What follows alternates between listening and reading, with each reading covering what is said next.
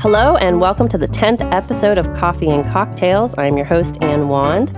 On today's show, we'll be talking with PhD student, novelist, and live literature curator Ellen Wiles, author of The Invisible Crowd, Dr. Kayla Rush, adjunct instructor of sociology at Clark State Community College in Springfield, Ohio, and Dr. Alfonso Del Percio, lecturer at the Institute of Education at University College London. Thank you for joining us. Thank you. As per usual, we'll start off by having you tell us what drink you're having for the show, followed by a little bit about yourself.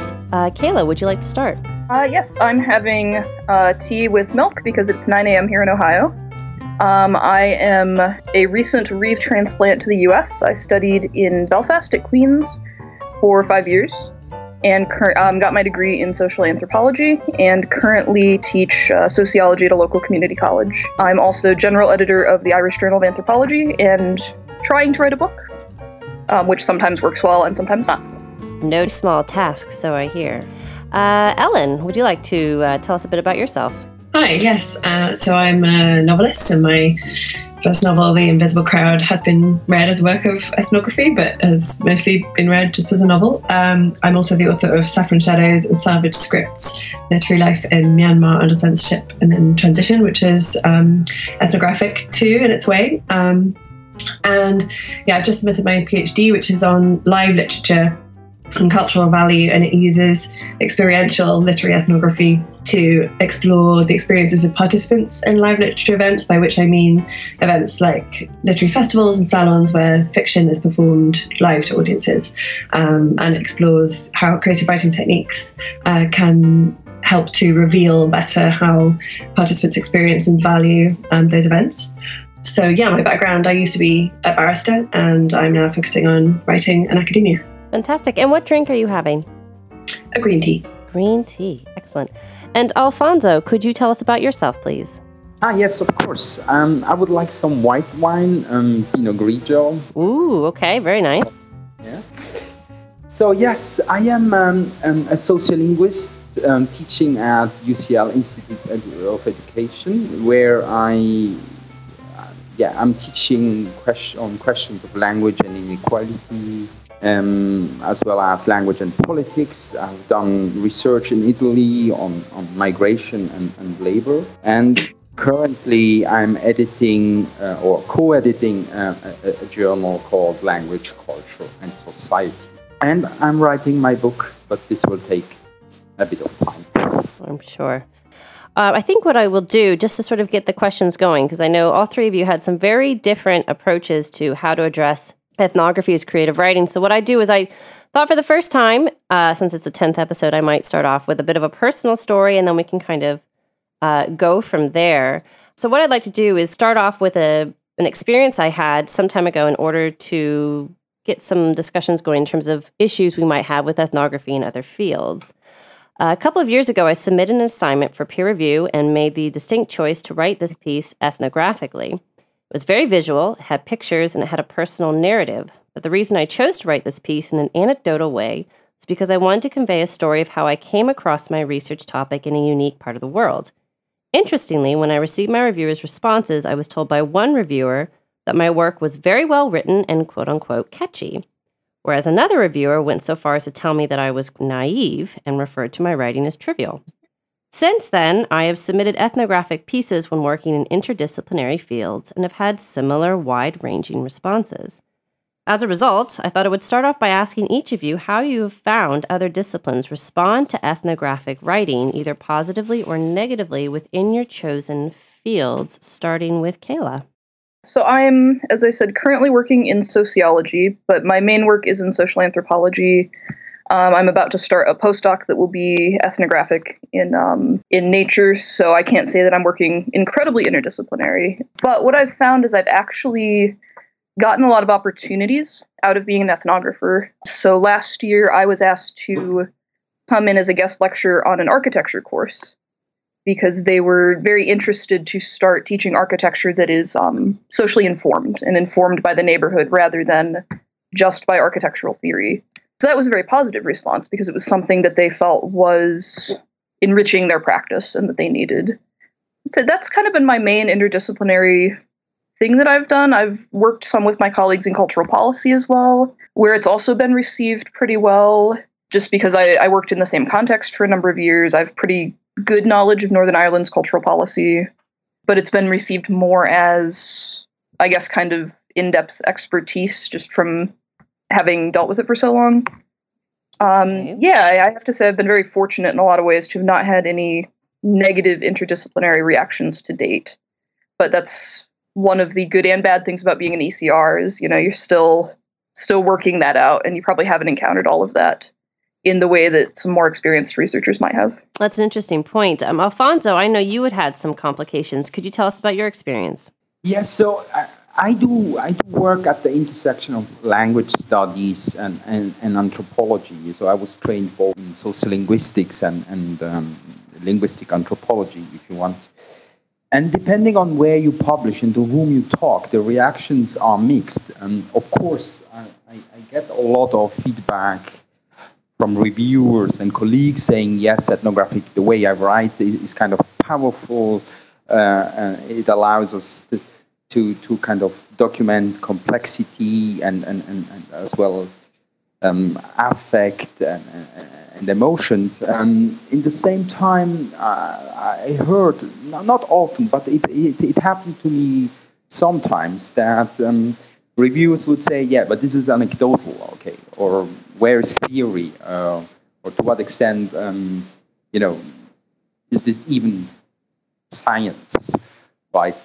So, and of course, these feedbacks are, of course, coming from very specific disciplinary histories and as well kind of disciplinary understandings of what academic language should be and should look about. So, I had this kind of mixed reactions. Okay, what about you, Ellen? Yeah, so I work sort of at the intersection of literature, creative writing, and anthropology. And to date, there hasn't really been that much overlap, and so that's something I've been trying to address in my live literature research. It's an area that's been pioneered by Helena Wolf, among others. And I think there's a lot of potential for that there, and it's something that, in terms of cultural value, policy and theorizing, there's been a recognition that ethnography has the capacity to address issues, just as Alfonso was mentioning, like the complexity of experience, including affective experience. But it's as yet very underdeveloped. So it's something that I'm working on currently, and I think there's a lot of potential for. In terms of my experiences submitting my thesis that will be my book for peer review, I was actually actively asked to include an extra section on my autoethnographic experience of curating live literature events, as well as just writing about them ethnographically, incorporating my own perspective.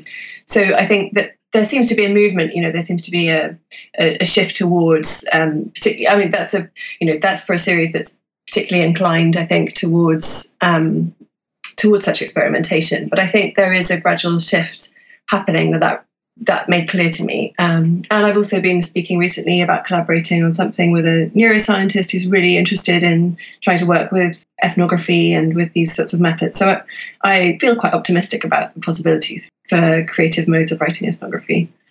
I think that's a really good thing to hear. I mean, I know, at least from my own experience, it hasn't turned out that way at all, quite frankly. But it's nice to hear that people within other disciplines are having more positive experiences.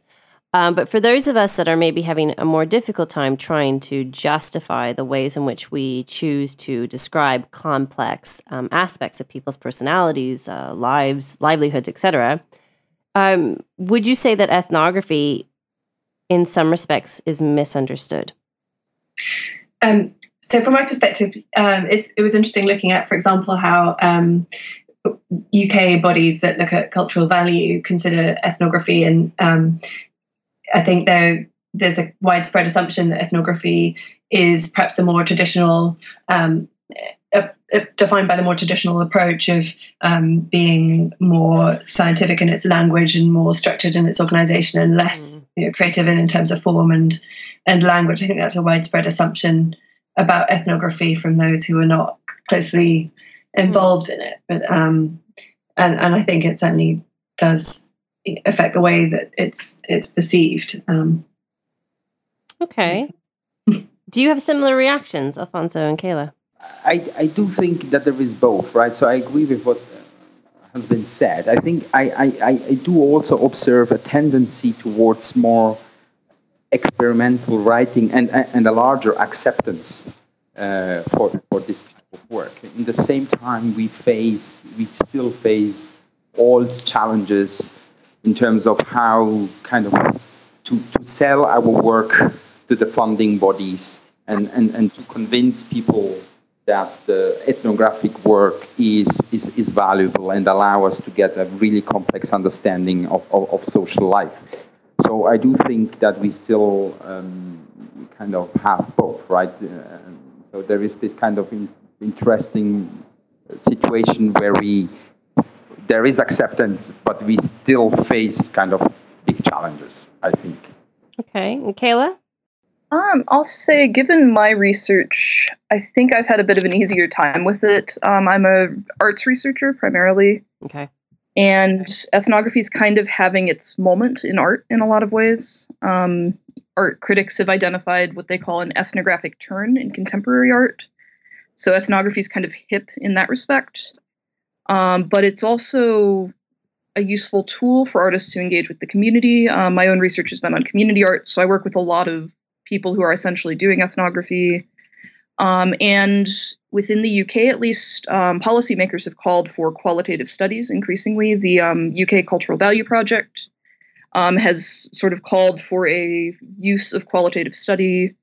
So I'm kind of working in my own ethnography with people who are familiar with ethnography, who do ethnography, though they may or may not call it that, and who find it valuable. So articulating it kind of within my own field of study and research has been fairly straightforward because it's something that is having a moment, it's having a thing. Outside of that, I don't know that I have comment at this moment, but I will say that it is nice to hear in terms of this idea of an ethnographic term. I know within my discipline, we hear of a lot of turns in anthropology, but ethnographic turn, I think, is something that we would love to hear, but I don't think it's necessarily something that we've heard yet. But, again, I could be unaware, and it could just be happening right underneath my nose. If we could transition on, Alfonso, you had mentioned that early career scholars in particular have noted that they like creative writing, and you had mentioned that in a previous email. But they raise the issue that many of them are not allowed to write creatively. It seems that there is a hierarchy in terms of who is allowed to produce ethnographic writing and who is not. Could you please elaborate on this a bit? Yeah. So what I can observe is that as everybody has already mentioned, right? So there are increasingly ethnographic methods entering the academic field, not just in the kind of usual suspects, discipline, anthropology, and ethnography, and other bordering disciplines, but in other kind of fields as well. And this is good, right? So linking ethnography, but as well art, other kind of creative methods, both in writing and data collection. In the same time, what I'm seeing and I'm hearing is that early career researchers feel vulnerable, and some of us, some of them are kind of scared to take too much risk at a very early stage of their career, and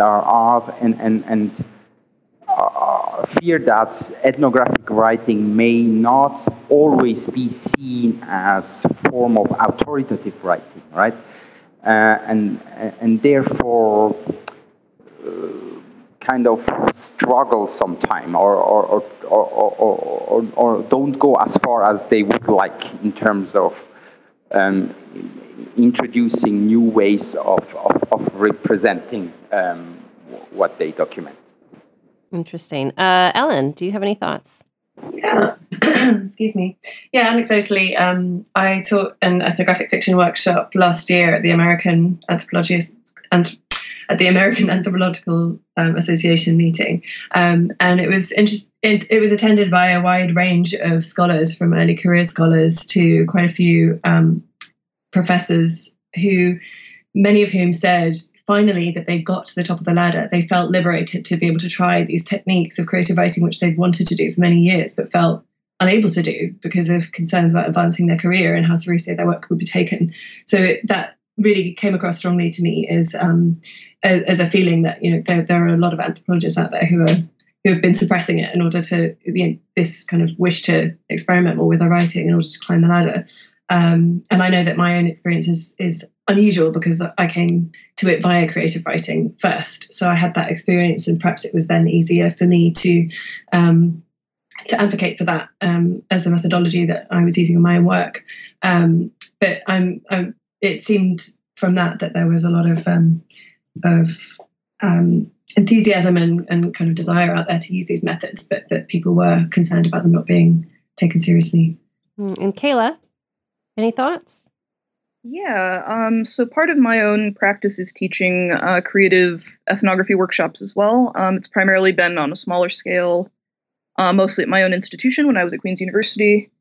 And I'll echo what Alfonso said. I think there's definitely an interest among early career scholars in it. Whenever I do this anywhere, it's mostly students or recent graduates who are attending.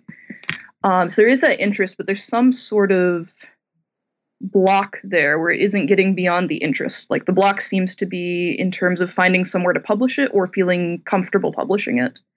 From the one kind of week-length course I led last year, which was attended by all students and I think 2 faculty members, the only one who's gone on to publish that work yet was the one faculty member. Mm-hmm. So I think we are seeing something there in terms of hierarchy, but very interestingly, the interest seems to be led from the bottom up, from kind of the early career angle. So I don't really know what to do with that, but it does seem to be kind of a weird dilemma at the moment. That's a really interesting comment that you made. In fact, there's a book that I was reading earlier this week. It's called The Ethnographic Self as Resource. It was published by Bergham Books in 2010. And there was a quote in there that really stuck with me that I thought would be pertinent to this discussion. Basically, in the introduction, it states that it's unfortunate that ethnography has become a kind of reflex, or as I put it, a form of reflexivity, that is all too often confined to a preface or introduction as the new badge of ethnographic legitimacy. Would you agree or disagree?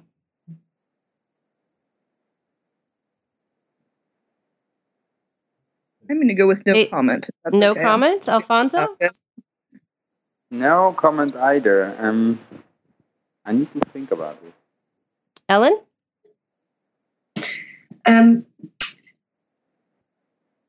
Yeah, I think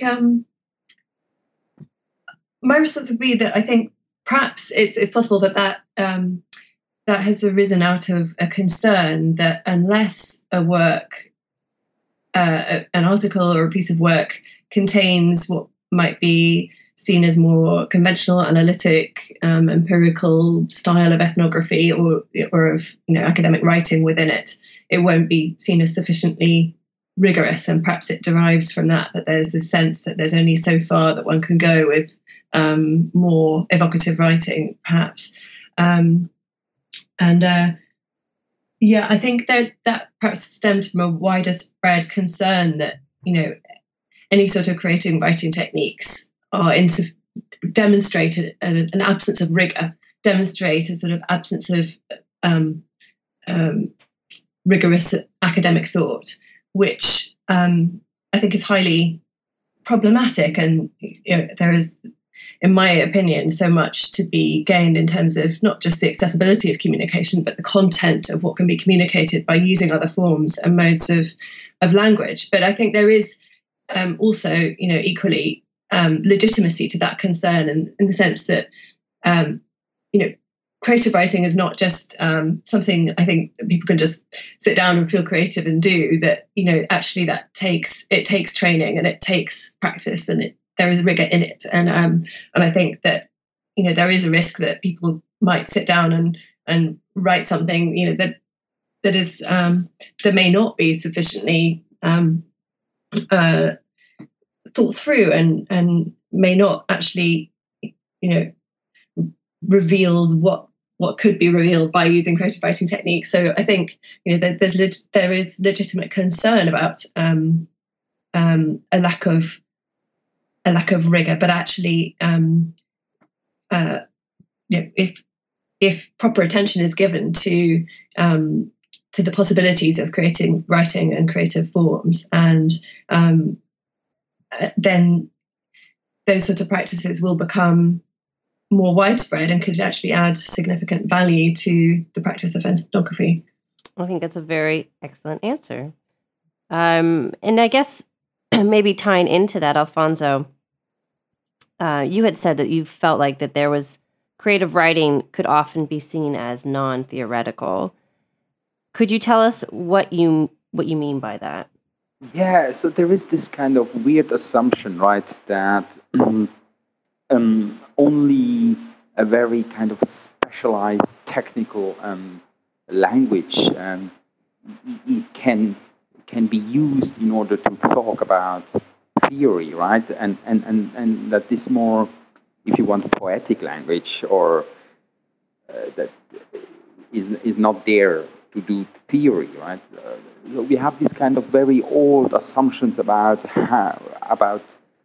this very kind of simple and transparent language that allows us to do theory, and I think that creative writing and ethnography in general are in a way going against this assumption, and that creates struggles and tension. And I think it's our job to show that ethnography is a very, very powerful tool to do theory, but then perhaps the question is that perhaps to do other type of theory, I don't know. But yes, I think that one of the main comments or feedback that ethnographers and creative writers especially get is, where is theory? So it's both, right? Where is this is not rigorous, or it's not rigorous enough, and then it's not, and it's certainly not theoretical. Ellen, did you have anything to add?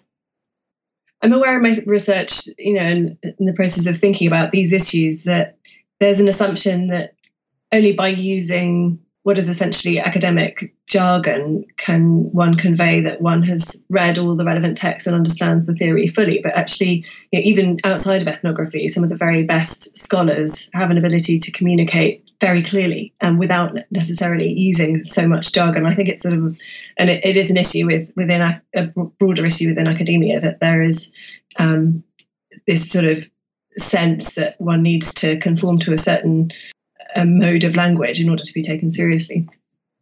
Well, I guess kind of, again, moving on from that, Alfonso, you had mentioned this idea of creative writing being a powerful tool. Between all three of you, would you agree that ethnography could be a powerful tool in academia and other disciplines? And if so, how would you convince other disciplines to view ethnography in that particular way, starting with Kayla? Yes, I do agree that I think creative writing, or ethnography in general, is an incredibly valuable tool. Something that really has a chance to tell us something in a new way. I often think of it as sort of an epistemological move, because I think there's some things that you just can't communicate in jargon, essentially. One thing I found, and one of the reasons I started turning to a more ethnographic creative approach in my writing, is I was working with artists who'd had their funding cut under austerity. And it's really, really hard to, within the space of sort of standard academic jargon, even within anthropology, to communicate how devastating this is for them, and to communicate how it makes them feel in a lot of ways. Like, anything I tried to write in kind of a more standard academic way was very trite.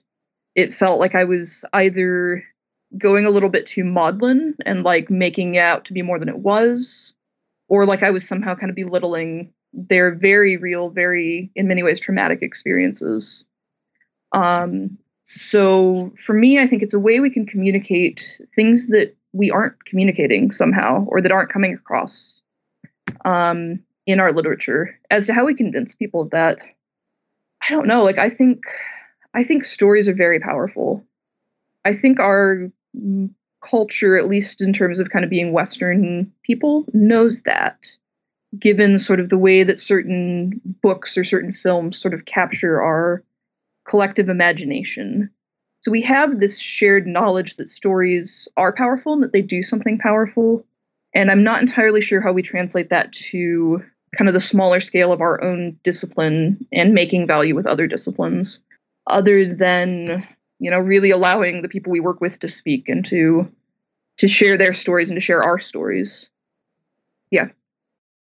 I think that's just a really great point that Kayla made. And I think increasingly, neuroscience has revealed how important story and narrative is for arriving at decisions and value judgments. There's been this assumption throughout intellectual history for, since the Enlightenment, really, of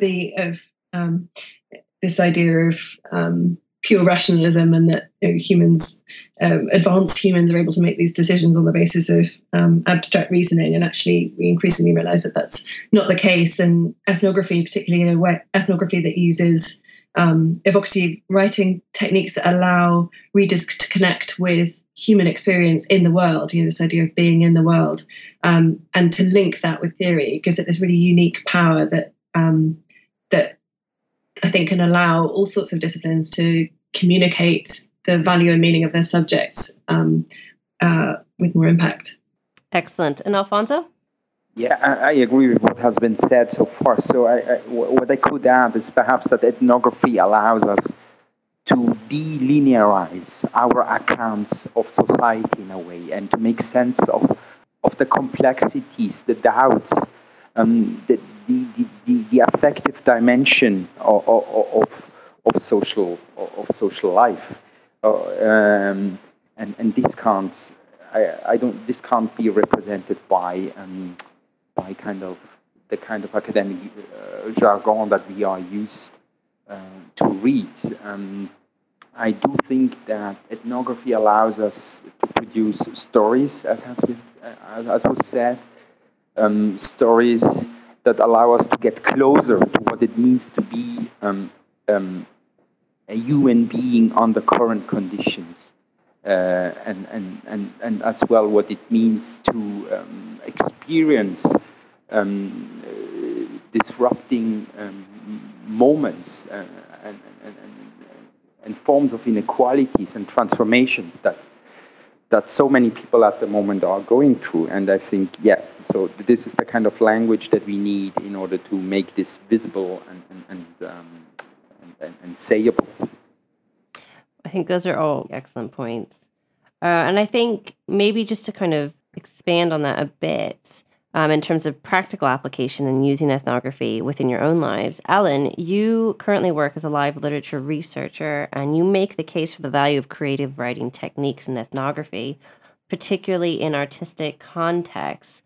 Could you explain, firstly, what is live literature, and then secondly, how you are able to do this within your work?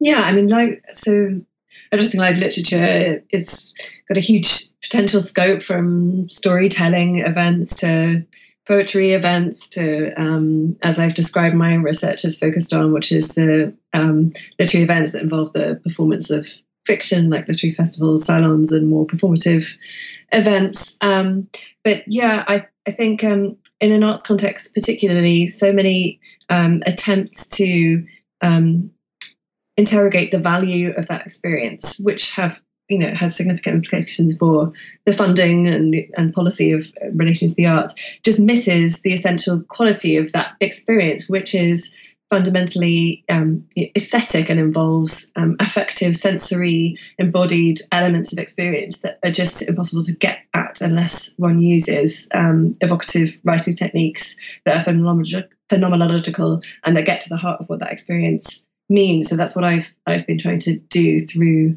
a creative mode of writing ethnography about those events. Okay, great. And Kayla, you are actually working with Ellen, if I'm correct. Ellen, you are contributing towards a special issue that, Kayla, you're working on with the Irish Journal of Anthropology on creative ethnography, using that to launch supposedly a section dedicated to creative ethnography in the journal. You had mentioned, Kayla, that the call for contributions received far more submissions than you expected, particularly for a very small regional journal. Why do you think that is? I think it's clearly something people were waiting for, that they wanted the chance to do. This is my very first issue as journal editor, and I was kind of worried it was a very niche special issue, and I kind of figured on the deadline I'd be trying to strong arm a couple people I knew into submitting one or two things. And I think we ended up with over 40 submissions, which is an enormous number for the IJA, which is an incredibly small journal with fairly small readership. And we typically only print, I think, 200, 250 copies. So it's, this is not really something we had anticipated, or that I'd really anticipated having to then dig through all 40 plus submissions. But that's a different issue. But yeah, I think it struck a note for people who were just kind of waiting around for this opportunity. I don't know of anyone who contributed or submitted who, not many who kind of wrote things from scratch for it. For the most part, people who were submitting pieces they'd already written and were just kind of sitting on and waiting for, or they tweaked pieces they'd already written or something like that. We had maybe a couple months for the call for contributions, but it wasn't an enormous amount of time. So I think these are kind of pieces that didn't really fit anywhere else and that people really want to put out there, and they're good pieces. Small plug for the journal. There are some really excellent contributions in there. Many really excellent contributions. But yeah, I think it struck a chord, and I think it's also interesting that despite being primarily an English language journal, we technically publish in Irish, but we obviously don't get a ton of Irish language contributions. But for that, a lot of our contributors don't work in Anglophone contexts. A lot of people speak English as their second, third, fourth language. Many of our researchers are working in institutions that don't use English as their primary mode of teaching or research. So, it of course speaks to kind of the hierarchy and the primacy of English in academia, which is a different issue. But I think also speaks to a sort of openness, to an interest in this. And I've found when I teach courses on creative ethnography, more than 50% of my attendees are also speaking English as a second or third language. So I think it's really interesting that it's kind of opened up this opportunity and that it's not, at least at this point, not feeling very exclusive, at least to the ECRs I've worked with in that respect. But more to the point, I think clearly people want to be able to do this. And I don't think we have a lot of outlets for it at the moment. So I think we happen to hit on a good niche for us, on something that people wanted to have space for and that we wanted to give space for. And that's a really good match. I think that's why so many contributions. I think that's wonderful. Because Alfonso, one thing you had mentioned is that for those who don't speak English as their mother tongue, that this particular type of writing style can be quite complicated. How do you feel in terms of listening to what Kayla has said regarding her journal? Yeah, no, this is this kind of corresponds a bit to my understanding of where our fields are moving, and I see also this enthusiasm coming especially from young scholars for these writing techniques. In the same time, good, I'm a bit biased, right? Because this is what I'm interested in, so language and social inequality. So I do think that this type of writing, as has already been mentioned, requires from us an additional investment in writing and in thinking about how we write. And I do think that for many of us who don't speak English as their mother tongue, I think that this is an additional burden, and it doesn't facilitate the task, and it may even produce more selection instead of having this transformative moment, right? So even if I am really very much invested in this type of writing and encourage the students who work with me to engage in this too, I see the limits, and in terms of who is seen as kind of a good writer, right? And especially since many of us are forced to write in a language that is not, in a way, their own, right? English. So that complicates a bit the task. Absolutely. And before we close, there's one more question that, Kayla, you had mentioned in our correspondence earlier, and how you'd mentioned that ethnographic creativity can function as a form of feminist praxis. Firstly, what do you mean by this? And could you elaborate on it a bit? Yes, of course. So this is how I personally kind of teach and practice, particularly creative ethnography, but ethnography in general is as sort of a feminist mode of sharing information. And I think we can apply this to some level to all of ethnography, because ethnography kind of does away with the assumed maleness of the academic voice. I think often kind of we have to picture a faceless academic. They tend to be male, they tend to be white, maybe not all the time, but ethnography, you can't really do that because your body is part of how you make knowledge in the field. Like I cannot be perceived as anything other than female and white in the field. And when I open my mouth, I can't be perceived as anything other than American. And all these things about me sort of, they make my work. Even when I'm writing theory, they can't really be removed from my theory. And that's part of what ethnography is. So for me, kind of creative practice takes that to the next step because it incorporates your own voice and the power of your own voice. I think that earlier Alfonso was speaking about kind of theory versus ethnography and this idea that we can only write knowledge in very technical language and how it's a very old assumption, which I absolutely agree with.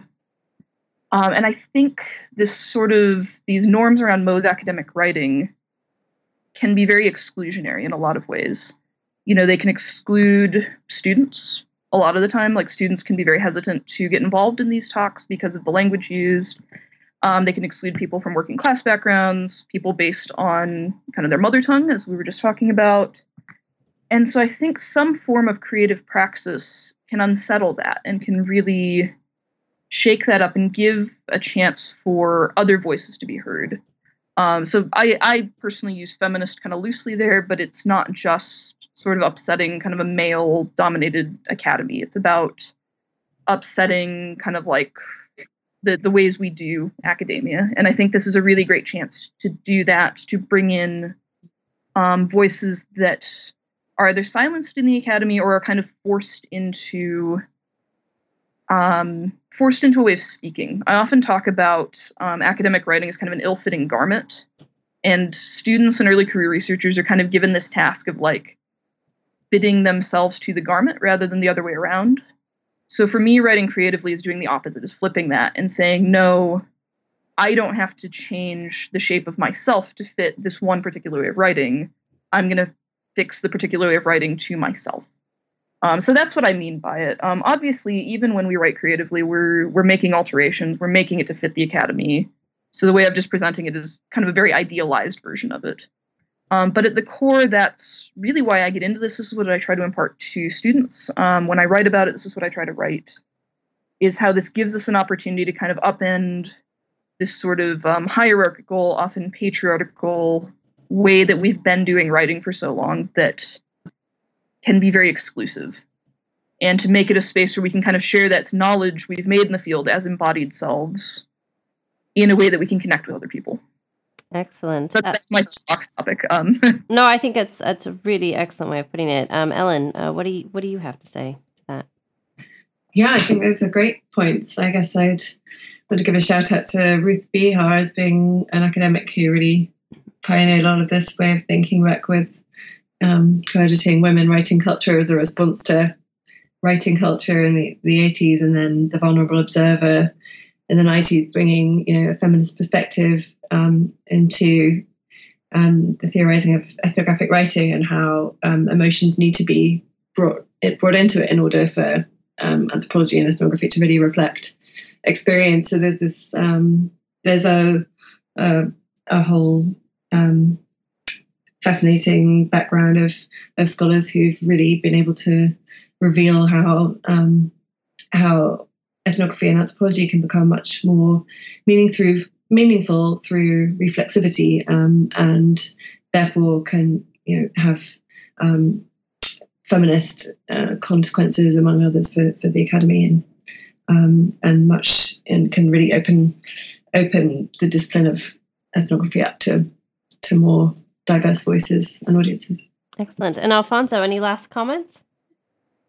Yeah, no, I agree. I do think that ethnography has the potential to disrupt the kind of patriarchal foundations of academia. It has the potential to put the body of the researcher at the center of knowledge production. It has the potential to kind of uncover as well the kind of power that comes with speaking about the other. So yes, indeed, it's a feminist endeavor.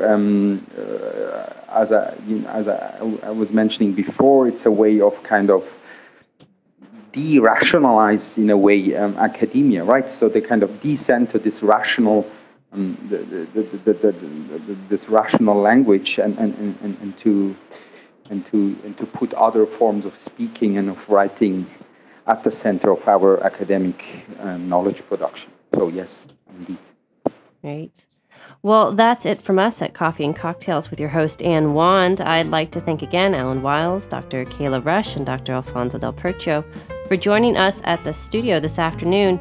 For those of you who enjoyed the show, please feel free to explore our Facebook page at Coffee and Cocktails 1, as well as our blog at coffeeandcocktails1.wordpress.com, where you can learn more about upcoming episodes. Otherwise, that's it for now. Thanks for listening and have a great week.